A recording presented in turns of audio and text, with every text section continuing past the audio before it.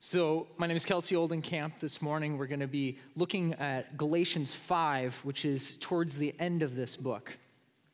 But this morning, how many of you have seen an apple tree? How can you tell that it's an apple tree? What about a tulip? How can you tell that it's a tulip? As someone who's half Dutch, one of the most beautiful things in the world is tulip fields in spring. How can I tell that I'm looking at a tulip field? You can tell by what's being produced. You're able to identify it because of its distinguishing fruit. An apple tree is going to produce apples. A tulip is going to produce tulip blossoms. They can't help it. It's what they do. It's built into the molecular structure of the plant. Let's say you come over to my house one evening, and I'm giving you the grand tour. We're walking through the yard, and I say, and over here is my cherry tree. You look at it, and you see a tree that has a bunch of apples growing on it. What do? Do you nod politely and let me go on believing that I'm growing cherries? Do you call Pastor Kyle and ask him if he's actually seen my diploma? This morning in our Thread series, we're looking at the book of Galatians and specifically chapter 5. And let me explain a little bit of how Paul got here. So when we were going through the Old Testament passages, we were getting dropped into the middle of a story, and we had to orient ourselves to what's been happening. Now we're in the epistles, the letters to the church, and we're getting dropped into the middle of an argument. Paul is making a case here, and we're coming in towards the very end of it. In Galatians, Paul is dealing with a church that's struggling to identify fruit, specifically the fruit of a Christian life. They had a group of people called the Judaizers telling them that the fruit of a Christian life is strict adherence to the Jewish law of Moses. So they believed them, and they started obeying the law. Paul is shocked by this. He spends most of the book explaining to them that it was Jesus that saved them, not the law. They've been saved by the grace of God through faith in Jesus Christ. They had the righteousness of Jesus. The law has no hold on them. Therefore, the fruit of their lives shouldn't be following the law, should be following Jesus. They're a different kind of tree. A Christian's life produces distinguishing fruit because those who are free in Christ walk by the Spirit. That's the case that Paul is trying to make here in this chapter. And so the question is, what is it about your life that says you're a Christian? Paul wants us to see what it looks like to walk in the Spirit, what it looks like to live as a follower of Jesus, what it looks like to live as part of a church. He's been making the case that Christians are different than the world around them because under the surface, they have a new status that has come by grace through faith. So now he's saying, if by grace through faith, then this. If you have been saved by grace through faith, then your life will look like this. He's saying it's the natural progression of salvation. The fruit that your life produces matters. It tells us about the health and the type of tree that it's attached to.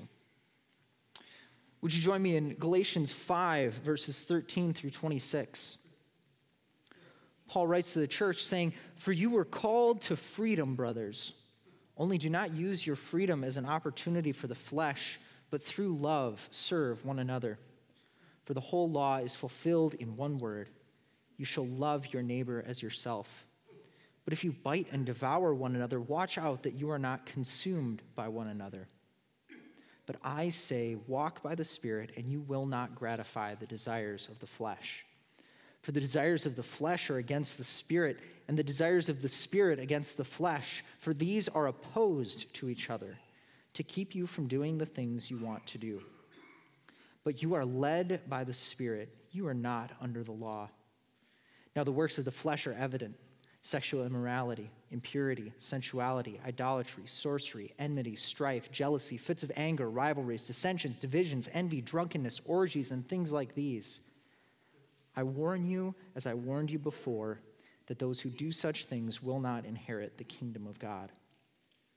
But the fruit of the Spirit is love, joy, peace, patience, kindness, goodness, faithfulness, gentleness, self-control. Against such things there is no law. And those who belong to Christ Jesus have crucified the flesh with its passions and desires. If we live by the Spirit, let us also keep in step with the Spirit. Let us not become conceited, provoking one another, envying one another. In verses 13 through 15, Paul starts out this passage by explaining a couple things to the Galatians. First is that Jesus frees us from the law. Jesus frees us from the law. Verse 13, he says, "For you were called to freedom, brothers. Only do not use your freedom as an opportunity for the flesh, but through love serve one another. For the whole law is fulfilled in one word, you shall love your neighbor as yourself. But if you bite and devour one another, watch out that you are not consumed by one another." He's continuing his argument, an argument that he's been making for the last 5 chapters. And part of that is what he talks about in chapter 3, verses 23 through 26. He writes, "Now before faith came, we were held captive under the law, imprisoned until coming faith would be revealed. So then the law was our guardian until Christ came in order that we might be justified by faith. Now that faith has come, we are no longer under a guardian. For in Christ Jesus, you are all sons of God through faith." So he's saying that because Jesus has justified you before the law, you are not condemned by the law. You are free. The law no longer has any bearing on you. It doesn't have a hold on your life. The image that he uses is one of captivity and guardianship. He's telling them that the law wasn't bad. The law wasn't doing anything bad, but it couldn't save. Only Jesus had the power to save by grace through faith. But he's saying that now that you're no longer under the law, you're a different kind of tree. You're a different kind of plant. You're no longer going to produce the things that you produced when you were under the law.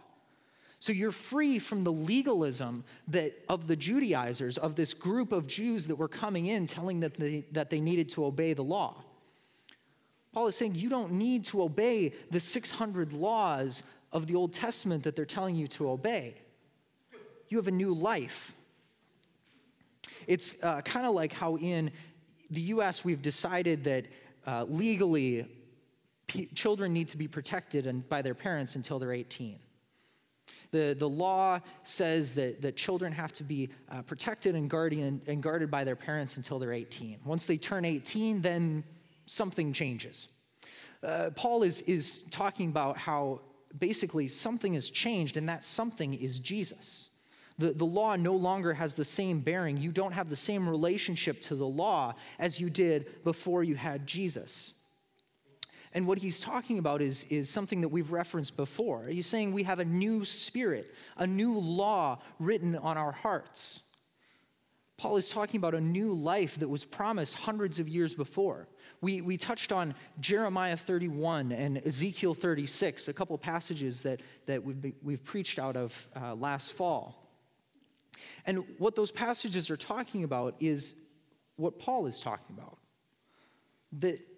God's people and their relationship to the law has fundamentally changed. God promises hundreds of years before that he will send a new spirit. He will put a new spirit in his people. He will give them new hearts, and the law will be written on their hearts. That it's not going to be this relationship that exists as 600 laws that need to be kept because they could never be kept. But God promises a new heart and a new spirit and law written on our hearts that will fundamentally change who we are and how we relate to God. So Paul is telling them the time has come. Jesus is here. You are now free from your relationship to the law, from captivity to the law. Now you have a new status, a new relationship to the law. So that by the power of Jesus, we live by a new law standard. Galatians 3:26, from the end of the passage I just referenced, he says, "For in Christ Jesus you are all sons of God through faith." So this is continuing his image of captives. And it's amazing the twist that he makes here. When we were captives under the law, he doesn't say that your new status is just as freed captives, as someone who is now freed to do whatever you want. You are freed from captivity and freed to being an heir, being a child of God, being a citizen of the kingdom of God. That it's not just this freedom to do what you want, but it's a new identity, a new purpose. Your life has a totally new trajectory. And this is continuing what Jesus talks about in the Sermon on the Mount and the greatest commandment. It's using and following Jesus' teaching. In the Sermon on the Mount, Jesus is talking to a crowd full of Jews, and he raises the bar of the law. He tells them, you thought that the bar was that you shall not murder. You shouldn't kill anyone.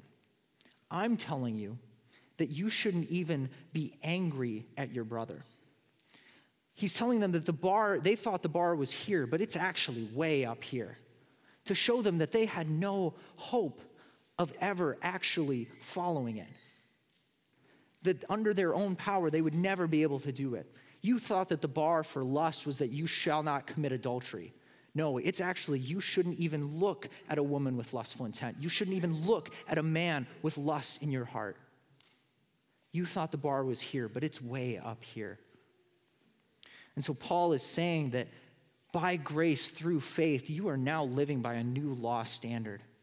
One that by the power of Jesus Christ, you have a new relationship to the law. So why in the world would you go back to the old one? Why in the world would you try under your own power to follow these 600 laws? Why would you try to do what you have been freed from?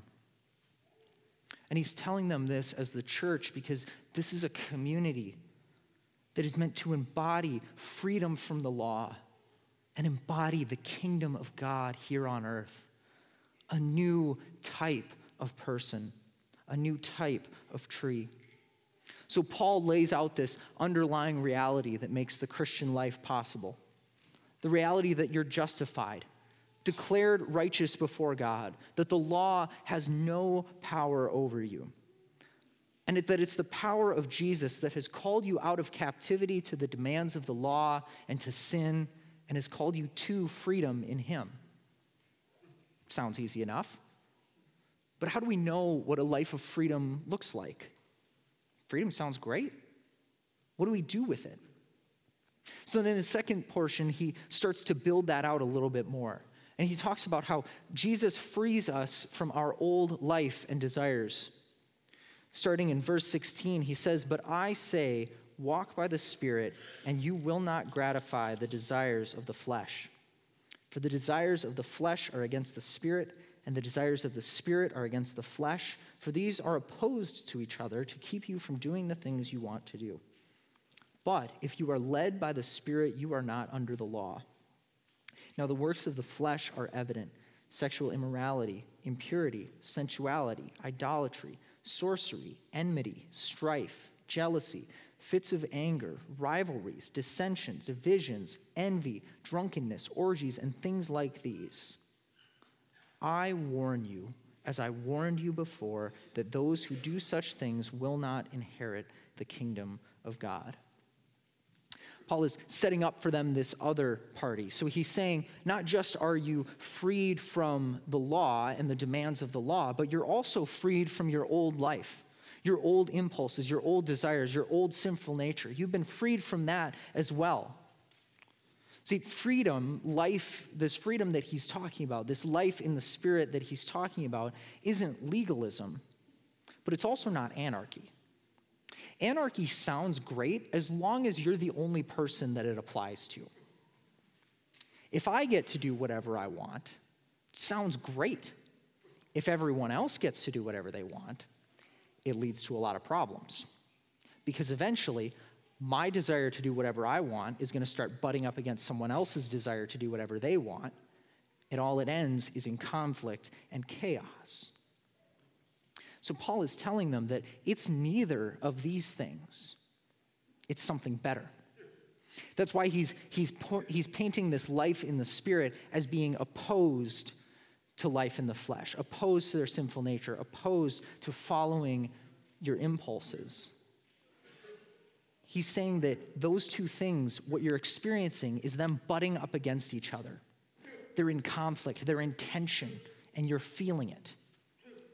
And he's saying that if you are in Christ, if you have the Spirit, the old life loses. The Spirit wins every time. And so he's calling them to this new life, to see the goodness of this new life, to give in to the power of the Spirit, and to begin to live this new life. He's saying you are no longer captive to sin and to the flesh. And he's warning them not to swing in the other direction now, to go from abandoning the law to then following and being captive to their impulses and desires. We are free not to follow. We are free to abandon our sinful nature.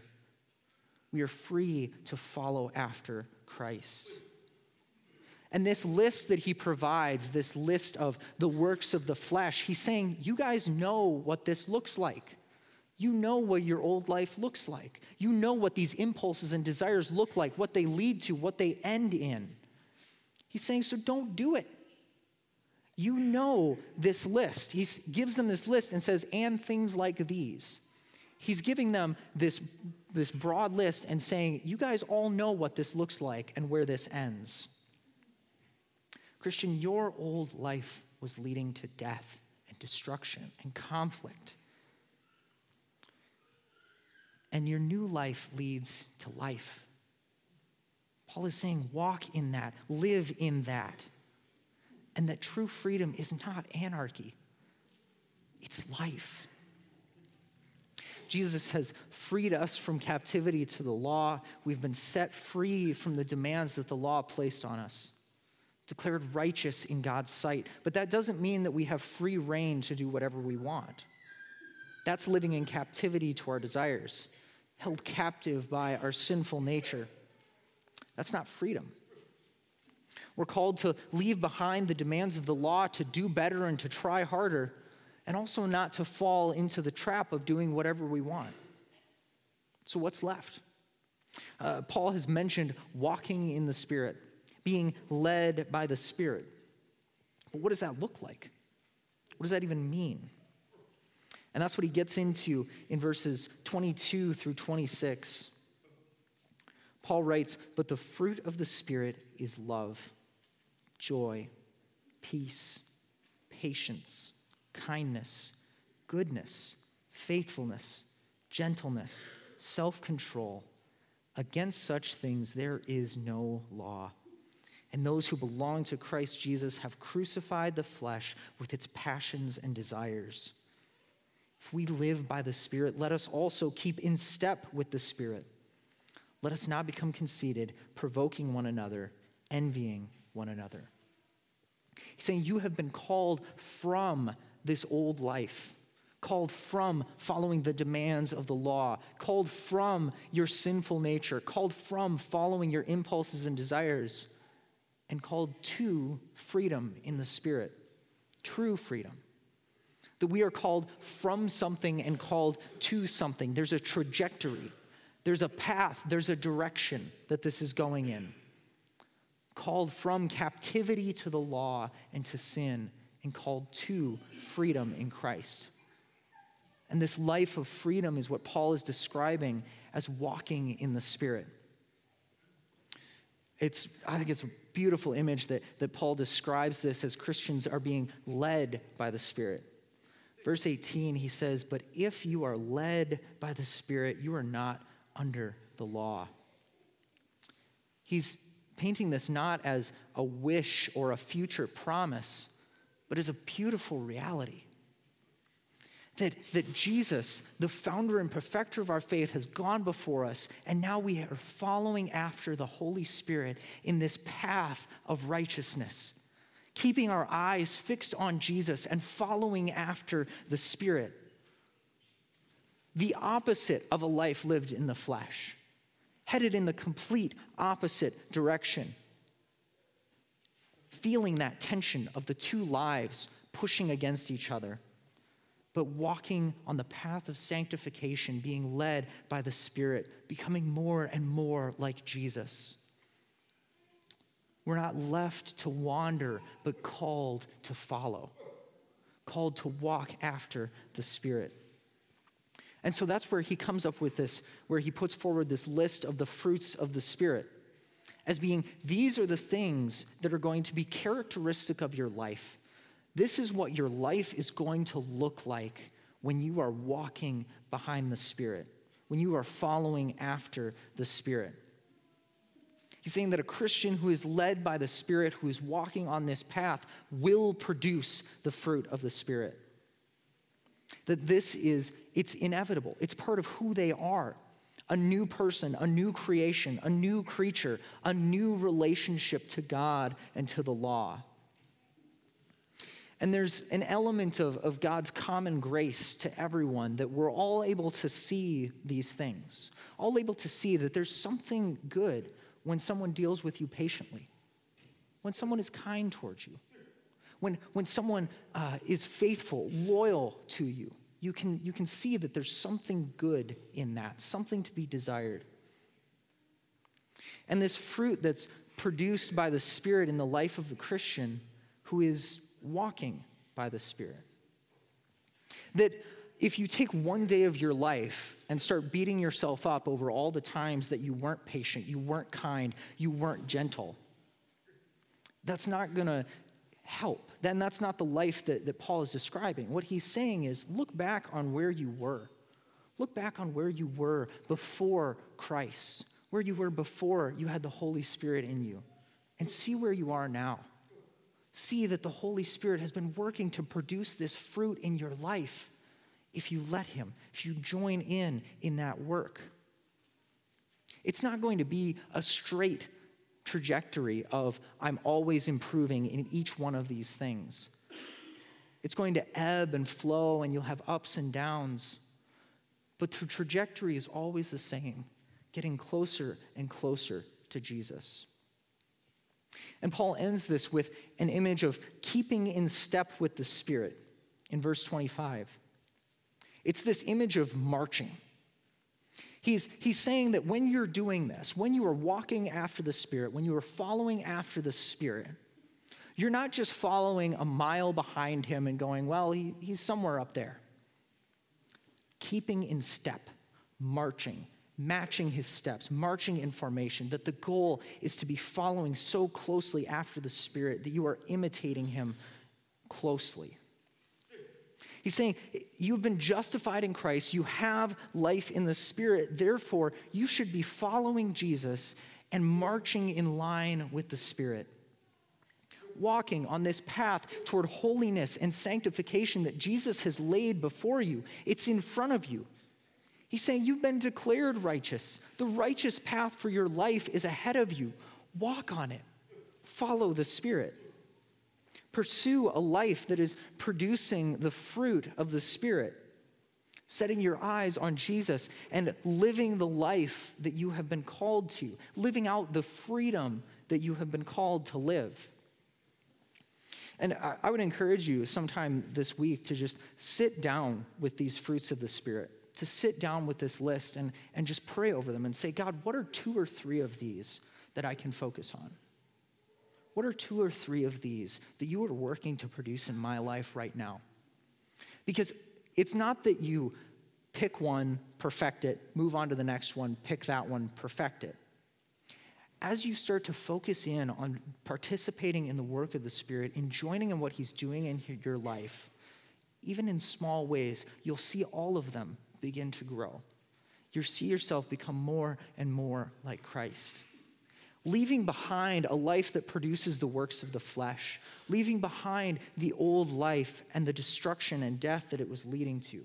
That's why it's a beautiful thing that Paul paints these two as complete opposites. That when you are moving toward Christ and walking behind the Spirit, you are moving away from your old life. He doesn't leave any room for a gray space in between. And that is a blessing. That is a good thing. to know that when you are making a choice to follow Jesus, when you are walking after the Spirit, that is one step farther away from your old life. Any move that's made in step with the Spirit is leaving that behind in the complete opposite direction. And also that life in the Spirit is life that's done in community. This isn't just you and Jesus sitting in the closet working through the fruit of the Spirit. That if you're keeping in step with the Spirit, you will act towards others in a certain way. Most of this list are things that other people experience. It's how you react and act towards other people, particularly those who disagree with you or who are different than you. It's so easy for us to be patient with people that we like.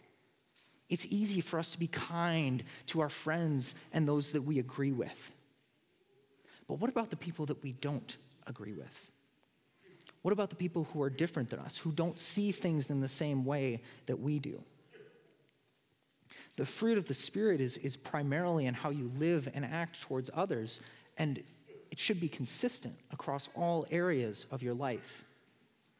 So as we do this in community, finding those few people that can call you out on those things, that you can spur others toward doing this well, toward walking in the Spirit together. Finding those people who can speak into your life and help you move forward, walking together, following the Spirit. That you're able to do this not alone, but together with others. A Christian's life looks different because those who are free in Christ walk by the Spirit. Christian community looks different because we are all walking in the Spirit, all free in Christ, all abandoning the works of the flesh, producing the fruit of the Spirit. Christian, you have been called to new life in Christ. You've been called to live and to keep in step with the Spirit, to join in his work in producing the fruit in your life.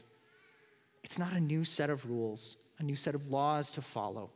There is no claim that any law can make against your life. But your life also isn't one of captivity to your impulses and desires. You're no longer held captive to your sinful nature, to your flesh. You are free to deny your flesh, take up your cross, and follow Jesus. Walking step by step in eternal life with him, abandoning the path that leads to death. Abandoning your sinful nature that produces strife, jealousy, rivalries, dissension, deceit, conceit, envy. I'm so sorry. Instead, keeping in step with the Spirit and producing love, joy, peace, patience, kindness, goodness, faithfulness, self-control. Let's make Rock Hill our community, our people, a people that are recognized by that fruit. That when someone walks through the door, they know they'll be treated with love. That when someone is struggling here, they experience the patience, kindness, and gentleness of Rock Hill. That we disagree with others' opinions with peace and self-control. Where the Twin Ports clearly sees the goodness of God through our words, lives, and actions. Let's pray. Father, we thank you that we have been declared righteous. That by your grace, we get to receive the Holy Spirit, that we get to produce the fruit of the Spirit in our lives. Father, help us to abandon our old lives. Help us to abandon the law. Help us to abandon the demands of our flesh, our desires. God, help us to follow after you. Let us keep in step with the Spirit, following closely after him as we become more and more like Christ. God, we thank you for this. We thank you that you have chosen us and brought us out of captivity. And in Jesus' name we pray. Amen.